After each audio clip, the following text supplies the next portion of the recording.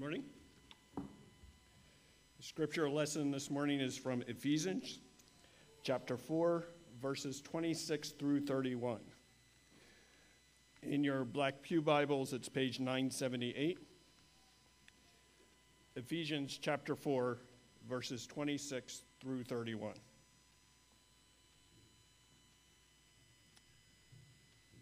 Hear these words. Be angry and do not sin. Do not let the sun go down on your anger, and give no opportunity to the devil. Let the thief no longer steal, but rather let him labor, doing honest work with his own hands, so that he may have something to share with anyone in need.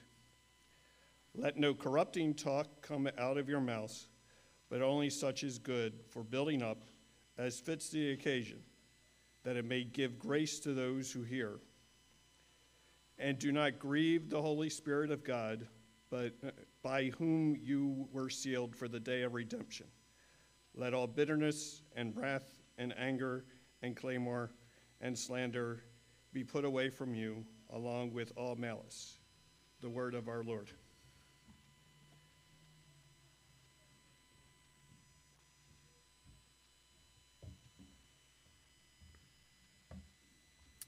Okay, let me give you a preview of where we are in our preaching and what's coming in terms of our preaching. If you're new with us at 7 Mile Road, our general practice is to go through different books of the Bible in terms of our preaching.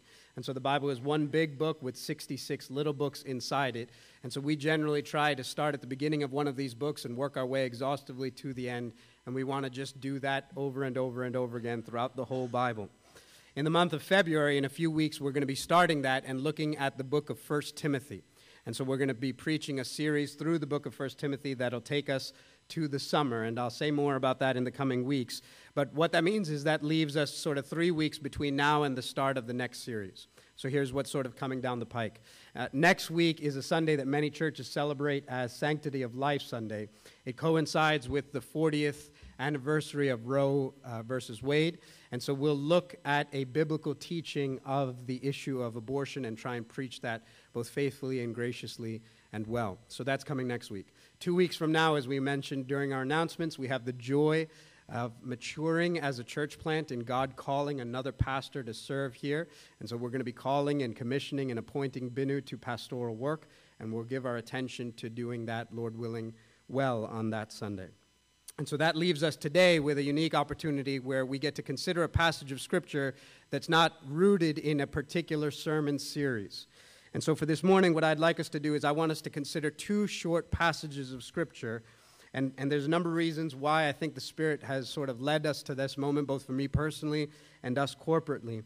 And that's from Ephesians 4, the passage that Kurt read for us, and Hebrews 12. I'm going to read you just 2 verses from each of these passages, and you're going to hear one word in common with both, and that is that both passages deal with the issue of bitterness. Recently, I was given a book by a man named Jim Wilson called How to Be Free of Bitterness. I found the book very helpful, found these passages incredibly helpful for myself, and I trust that the Lord will use it to be helpful to you as well. All right, let me read you these 2 verses. First is Hebrews 4, verse 31 and 32. You can just listen with me. It says, "Let all bitterness and wrath and anger and clamor and slander be put away from you, along with all malice. Be kind to one another, tender-hearted, forgiving one another as God in Christ forgave you." And the other passage is Hebrews 12, verses 14 and 15. This is what it says. "Strive for peace with everyone and for the holiness without which no one will see the Lord. See to it that no one fails to obtain the grace of God, that no root of bitterness springs up and causes trouble, and by it many have become defiled."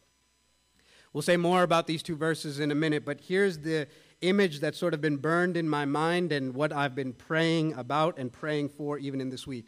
In the passage in Hebrews, you'll notice that it says the root of bitterness. So the writer of Hebrews likens bitterness to this root, and he says, see to it that this root of bitterness does not spring up, cause trouble, and defile many people. So here's how you might be coming this morning as you hear that we're going to talk about this. Some of you may immediately in your minds be thinking, I don't want to talk about bitterness. I don't want to talk about it. And that may be a good indication that you are bitter, and that's why you don't want to talk about it, right? Some of you may be here, and as soon as this is being said, it's as if the Holy Spirit is telling you, you should pay attention, right? You have those moments every now and then where if you've ever come to church and you hear a preacher, every now and then people will say things like, I thought he was speaking right to me. Right? I thought he knew something about me. Who told him? And you come to find out no one did, but the Holy Spirit knows, and the Holy Spirit may be preparing you to pay attention, maybe speaking to your heart even now, saying you need to listen to this one. And then there may be others of you that I would say, honestly would say, I don't think there's any issue of bitterness in my life or in my heart. And that may be entirely true. I would caution you that Hebrews describes bitterness as this root. Right? And what's the nature of roots? Roots are underground. They're invisible. You can't see them. And yet they grow over time and gain strength and power and suck up nourishment. And so there may be within, deep, buried in your heart, roots of bitterness. Wherever you are, here's what I would have been praying for the Lord to do among us. I've been praying that the Lord would take today to be a day where He, by His Word, through His Spirit, digs up whatever roots of bitterness may be growing in your heart so that today you might be free of them and rid your heart of these roots of bitterness that can spring up and cause trouble and defile many people. And if you're one of the folks who have no roots of bitterness in your heart, then I'd ask you to simply receive this sermon as sort of a shovel that you can have on hand so that should the roots of bitterness ever begin to grow in your heart, you've got this ready to dig up this root and not allow it to bear bitter fruit in your life. So my hope and prayer is that you will receive this wherever in your life you may be this morning. Let me pray to that end, and then we'll consider this together. Our Lord, we pause simply to ask you for help, to confess freely that apart from you, we will waste our time. I will waste my time in speaking. Your people will waste their time in hearing. Apart from your help, I'll speak useless and faithless words, and your people will be hard-hearted and defensive. So don't let any of that happen. Instead, let the Holy Spirit come and help me now so that I might speak a faithful and good word, hugging closely to your word, and that the Holy Spirit might attach power to these puffs of air that come from my mouth, that they might penetrate your people's ears and minds and hearts. And let all of us now have grace to be open to your word, that perhaps there are layers of hardened bitterness in our heart that you want to destroy even today. And your word is powerful and active. Hebrews tells us that your word is like a sword that cuts us all the way down to marrow and joint. Your word can do that. And when you cut, it's a healing kind of cut. It's the cut of a surgeon who wants to heal us. And so we ask that your Spirit would do that and dig up roots of bitterness throughout this church for our joy, for your glory and the good of all people. We pray this in Jesus' name. Amen. All right, let's begin by just asking and thinking through what is bitterness, right? Bitterness is one of those things that you know it when you see it. It's easy to spot in someone else. You can look at a person and go, that is a bitter person. But it's one of those things that's also much harder to see in yourself. It's one of those things that we know the traits of it, but it's harder to define. And so how would you define bitterness or explain bitterness? Let me try by saying this. If I were to lie or disrespect someone in public, and I found out that that was wrong, and I felt, what would I feel about it? I would feel guilt, right? I would know that I did something wrong, and I would feel guilt. Now, if someone else lied about me or disrespected me in public, what would I feel? Guilt or bitterness? I'd feel, of course, bitterness, right? And that's simple and easy enough to say simply this. The guilt is what we feel when we sin, and bitterness is what we feel when someone sins against us. Right? Guilt is what we feel when we sin, and bitterness is what we feel when someone sins against us. By its very nature, bitterness has to do with the action of another person or the sin of another person against us. And sometimes these sins are real, and sometimes they're not even real. They're imaginary. They're perceived. How many of us know of people or ourselves who've been bitter because of something, some misunderstanding, something they perceived wrongly? But it's almost as if real or not doesn't make sense or doesn't matter, because for us, we feel hurt, we feel offended, we feel wrong, we feel this sense of justice. And so for us, the sins of another often lead us to become bitter. We're talking through the sins that someone else commits against us. And the other thing about bitterness is it doesn't matter the size of the sin. It just matters the closeness of the sinner. What I mean by that is, when it comes to bitterness, it's not the size of the evil, but rather the proximity of the evil to yourself. Like, think of this evil that you've heard of another state or another country. In just the last month, think of the evil that you've heard done all around you. Likely, you may have felt angry. Likely, you may have felt saddened or upset. But most assuredly, you did not feel bitter about it, despite it being great evil. Whereas on the other hand, even if it's something small, but it's done close to us, by someone close to us, it can be minor in relation to some great evil, but its proximity is so close to us. It's done by someone we know or love or trust, and we feel offended, we feel hurt, we feel bruised, slighted in the slightest way, and we can tend to become bitter. Bitterness has nothing to do with the size of the sin. It's the closeness of the one who sinned against us. That's why the people that we're bitter against are not strangers out there. Most likely, the people that we're bitter against are those in our spheres, in our circles, in our spheres of influence and relationship. If you would be honest with yourself and think about people that you may have bitterness towards, the Holy Spirit may bring to your mind names and faces, and I can assure you that those names and faces are people that you know, people close to you, right? How many marriages have husbands and wives that are locked and entrenched with great unresolved bitterness between themselves, right? The names and faces that come are husbands and wives and mothers and fathers and friends and relatives, people in your circles. How many marriages have bitterness that's been unresolved and between them for so long? Again, the size of the sin doesn't matter. It can be something as simple as, not picking up your socks. But 5,000 times later, your heart is stewing and smoldering, and the anger and the resentment begins to build and cake over your heart, and begins to grow this sediment that becomes rock-like in your heart. You might have an ex-husband or an ex-wife, and that person may be out of your life, and yet the bitterness remains and it's there. It might be many of us are adults and have aged parents, and some of us bear within ourselves bitterness towards parents from things done or not done many, many years ago, and yet we bear it in our hearts. It can be to an employer who passed you up for a promotion and gave it to someone else. It can be to a classmate that seemed to disrespect you publicly. It can be to pastors. It can be within churches. It can be to people that you expected things from and they didn't meet your expectations. What I'm trying to say is, in all our spheres of relationships, there's the potential for bitterness, because in all our relationships, there's the potential for sin. There's the potential to be sinned against. And that's the thing. When I sin, I can feel guilty about it, confess it, acknowledge it, be done with it. But what do I do when someone sins against me? What options do we have when we are the ones who are being sinned against? And basically, we have two options. You either forgive the person, or you get even with the person. And that's basically it.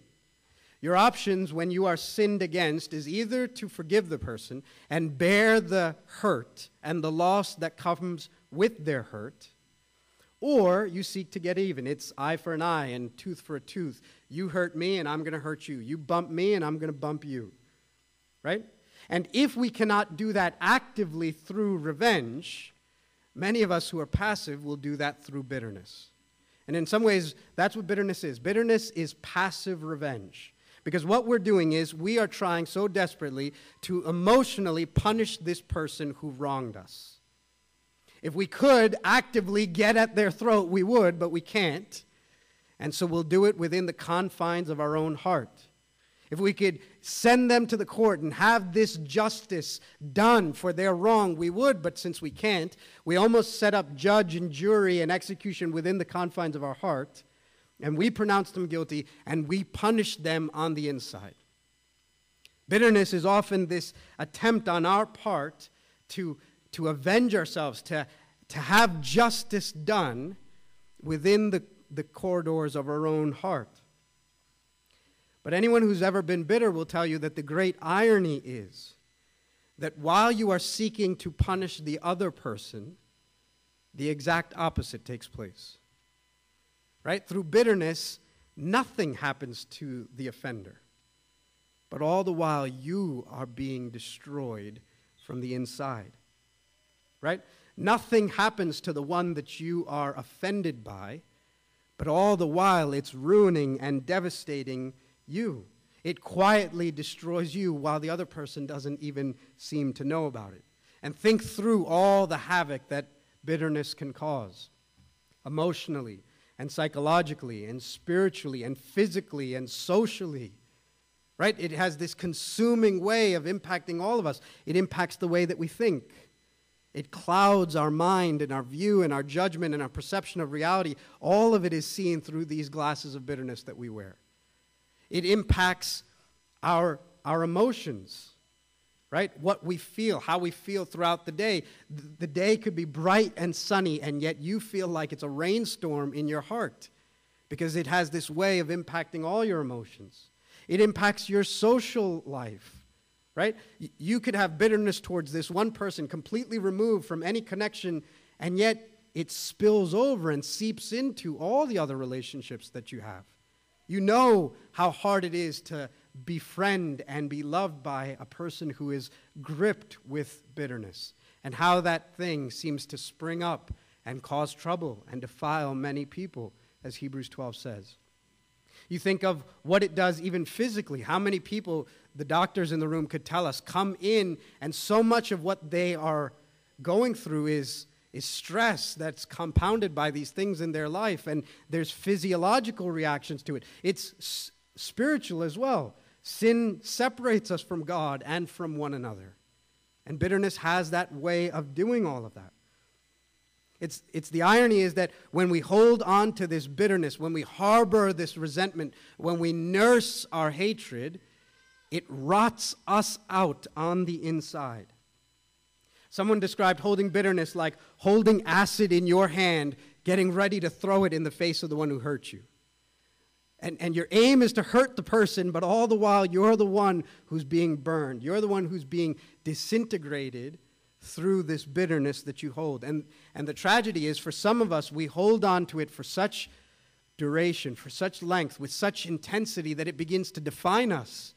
And in a sick sort of way, we're comforted by our bitterness, and we derive this pleasure from our bitterness, and we enjoy being bitter people. And we hold it like a security blanket, so much so that we're afraid to think what would be of us if we let this thing go. It's defined us for so long, we can't even imagine what we'd be like if we didn't have this or hold on to this. If you've struggled with bitterness, you also know that nothing seems to take it away. It doesn't dissolve. Right? The old adage that time heals all wounds, that's a joke when it comes to bitterness. Right? How many people do you know, or you yourself know, who've had bitterness in their hearts for days, weeks, months, years, decades? People who've had bitterness in their hearts for hurts done to them decades ago. The idea that if you just allow enough time to pass, it'll pass is a joke. And just like time doesn't heal it, space doesn't heal it either. It's not if we can just get ourselves far enough away from this person, move into a different either physical location or at least a social circle that's different so we never have to see them anymore. That doesn't seem to erase the bitterness locked up in our hearts. This person could be completely out of your life, and it doesn't change these sentiments of bitterness. In fact, how many people know of people where someone's passed away and there's no longer any opportunity for reconciliation, and this bitterness remains? And if you're here and you're sort of wondering, does any of this define me? One of the telltale signs for whether or not you carry bitterness is that bitter people can remember with incredible accuracy the offense done to them. Right? We're people who have thousands of moments every single day, millions and millions of data sort of floating around in our mind, and we forget so much. But it's amazing with what remarkable, crystal clear, vivid color accuracy we remember the offenses done to us. When you're bitter, it's like you've got this home theater system in your mind and this big screen TV and HD DVDs that you plug in and play and you review and watch over and over and over again. Some of you can remember exactly when it was, where you were. You can remember with precision the words that were said to you. You remember even facial movements and expressions and gestures and what they were wearing and what time of day it was. It's this movie that's on repeat over and over and over again, and you review it and watch it and study it and analyze it and consider it over and over again. This is again why Hebrews tells us, and I want you to hear it again, Hebrews 12. See to it that no one fails to obtain the grace of God, that no root of bitterness springs up and causes trouble, and by it many become defiled. That's the word, the exhortation, even the warning, as it were, from the Scriptures to us. Right? You might think that your bitterness is this private issue tucked away in the corners and corridors of your heart. What does it matter if I'm bitter? It's my issue, and it's tucked away in my heart. But the Scriptures are telling us, it never stays that way. Did you notice how he said, be careful, see to it that no one has this root of bitterness that does what? That springs up. That over time, given enough conditions, this bitterness is going to seep out. It's going to spring up. It's going to either produce bitter fruit in your life, or the root itself is going to come up. Right? Roots are underground. You can't see them.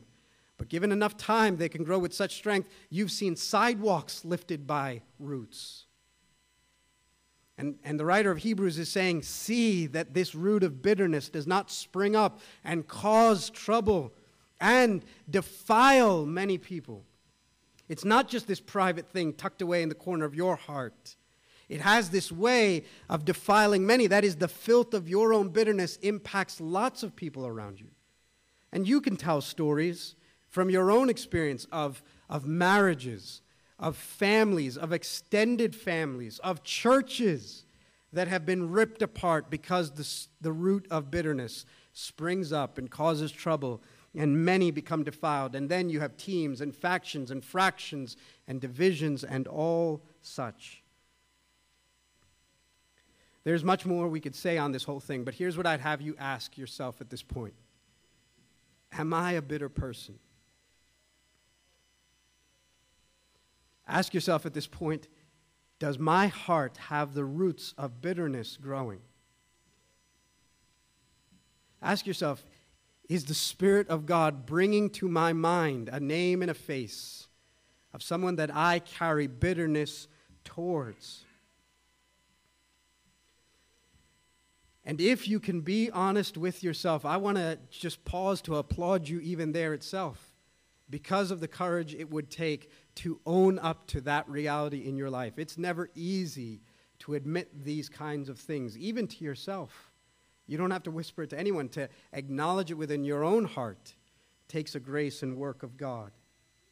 And if that is you, then I want to say again what I said at the beginning. My prayer has been, and my hope has been, and my faith for this day is that what God wants to do for you today is to dig up this root of bitterness and rid your heart of it. I believe that what God wants to do for you today is graciously give you the shovel of grace and dig up this root of bitterness from your heart that you might be rid of it. How do we do that?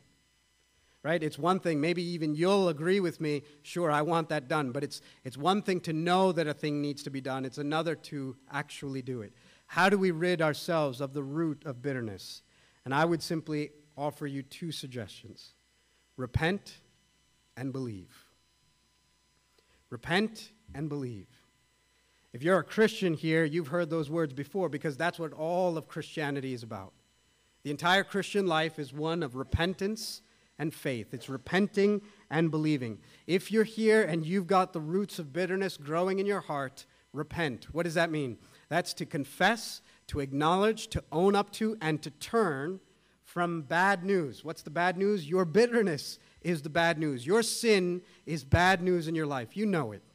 So repent, acknowledge it, confess it, own up to it, turn from it. And believe. Believe what? The opposite of bad news, good news. What's the good news? The gospel. That's what Christians call gospel, the good news of what Jesus has done. I believe that you repenting and believing is the means by which God wants to rid your heart of bitterness. So let's talk through those two quickly. First, repent. Repent. If you have the root of bitterness growing in your heart, repent. That is, acknowledge it, own it, confess it. Listen to me. One of the reasons why getting rid of bitterness is so hard for us is because we feel like we're the victim.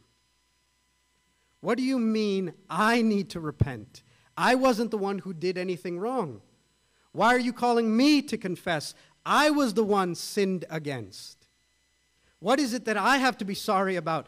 When she says sorry, or when he says, would you forgive me, this will all be done.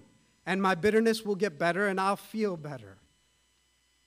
Right? One of the reasons why it's so hard for us is that when we recall the things that we're bitter about, our hearts immediately tug us to say, look at him, not look at me.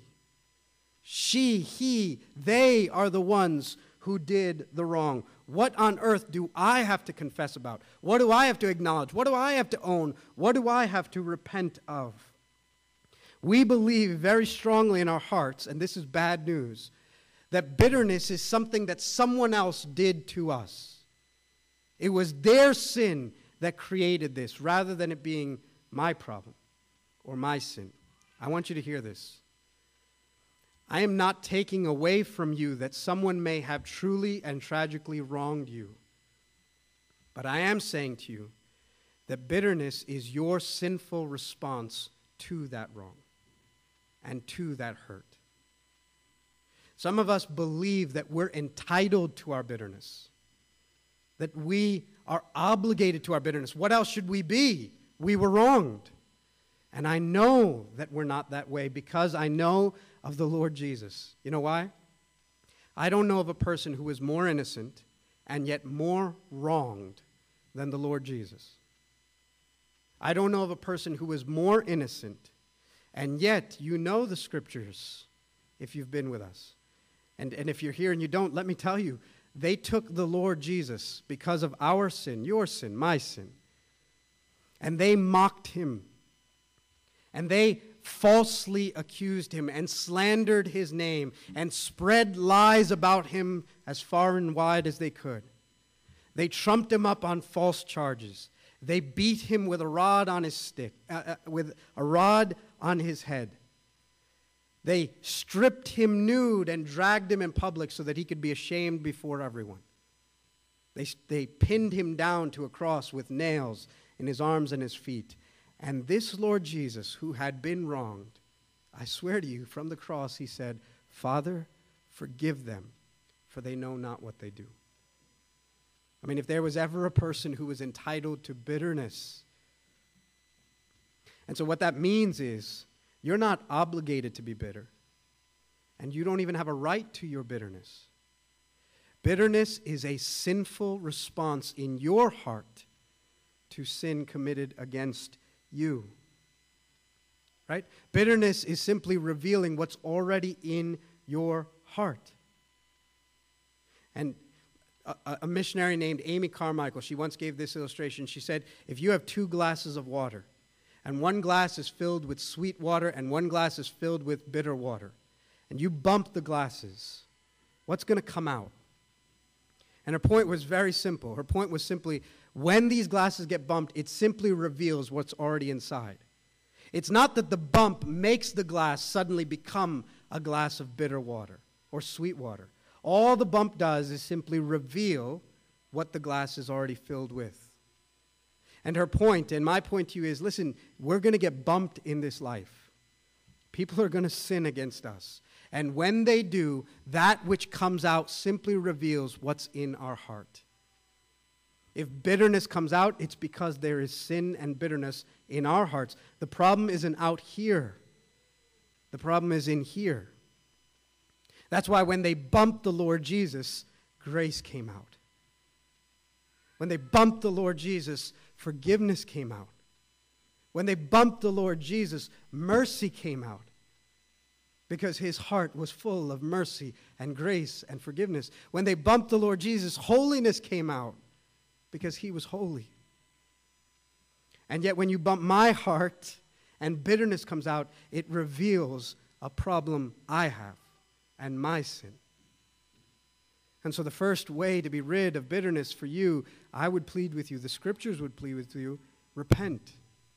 Acknowledge it, own it. It may be that someone sinned against you. I'm not taking that away. But I am saying that bitterness is your sinful response to that sin. And so you need to ask the Lord to forgive you for that. You need to ask the Lord to cleanse you from that. You need to ask the Lord to change the cups that you have. Right? This is why your own striving is not going to be enough. This is why you've got to pray as the scriptures do. Create in me a clean heart, a new heart, O God. You've got to trade the stuff that's in my heart because I can't. Otherwise, when I keep getting bumped, that's what's going to come out. You've got to make me a merciful, gracious, forgiving, holy person as Jesus was. Your response to hurts reveals how far off you are from Jesus and how much you need his grace in your life. But second, you're repenting, you're turning from, you're confessing the bad news, which is your sin, but you're also believing. What are you believing? Good news. Really good news. This is what Christians and the Bible calls gospel. What's the good news you are to believe? Here again, Ephesians 4.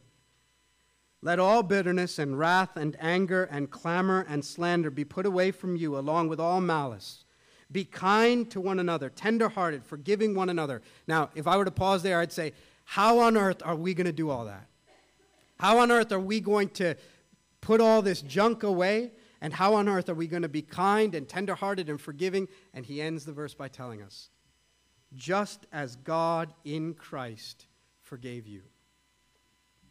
Where are you going to get the power to do this? Just as God in Christ forgave you.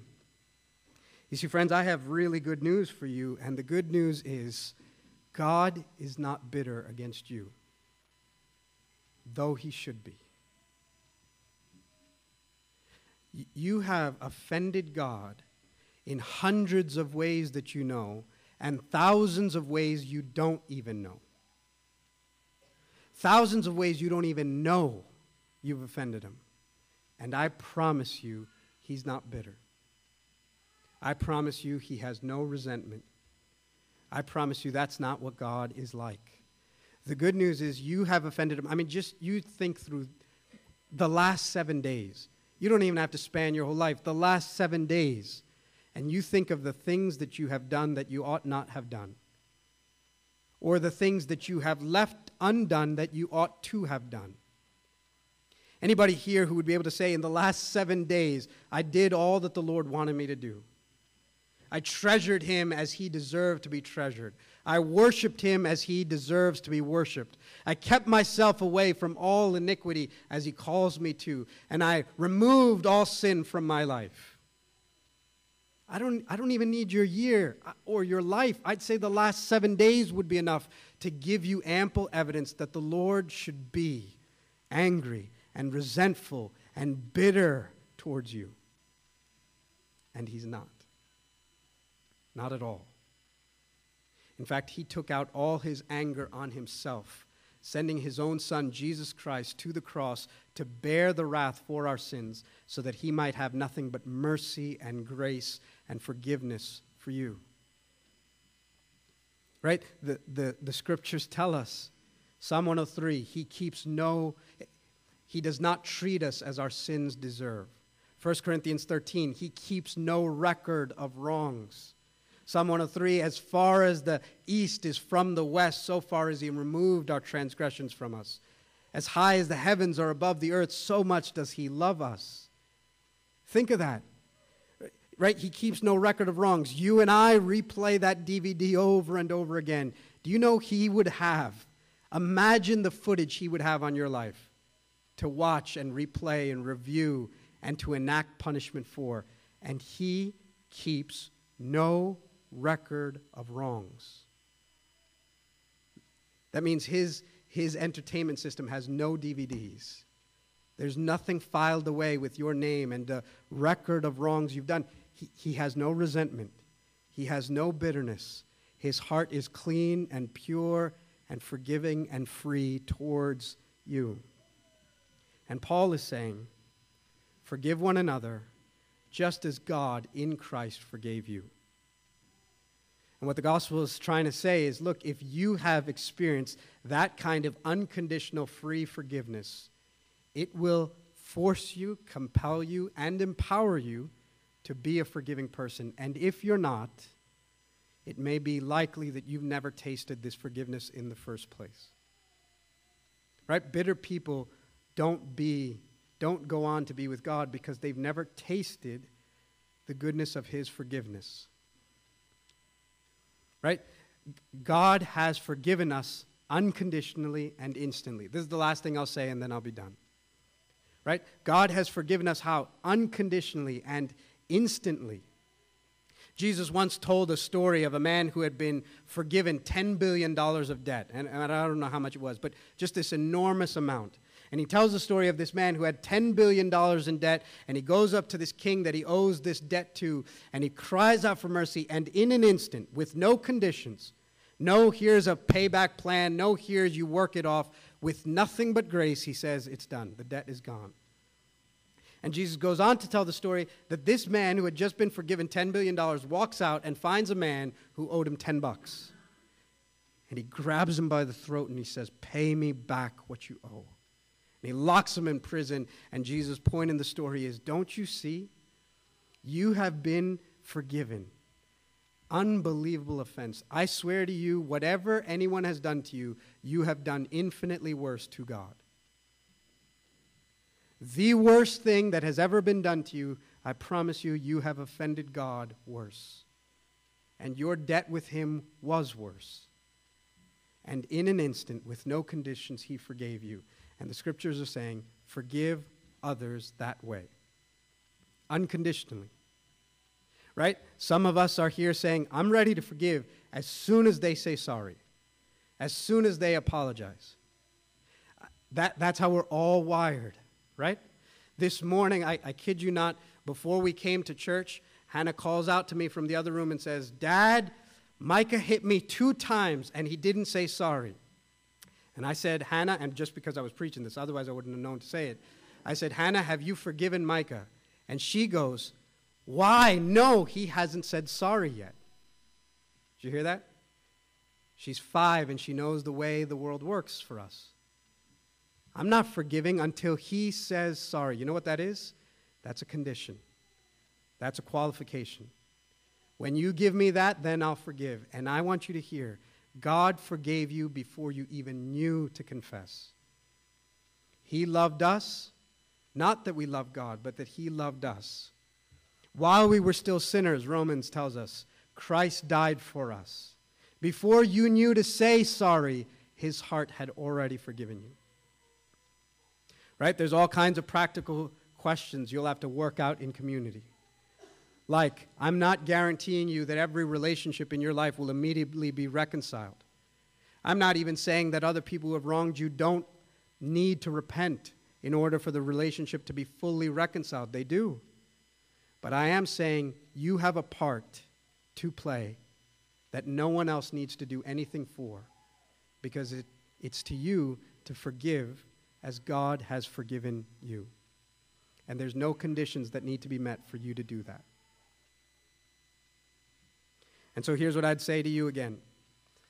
If you're here and perhaps the Holy Spirit is showing you that you've got roots of bitterness growing in your heart, don't waste today.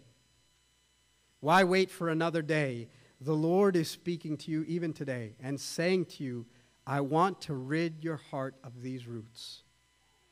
And I want to rid it by you repenting and believing. Repent of the sin of your bitterness. Believe the gospel and the good news of all that God has done for you through Jesus Christ, that in his heart there is no bitterness towards you, and believe that till it moves your heart to be free of bitterness as well. Let's pray together.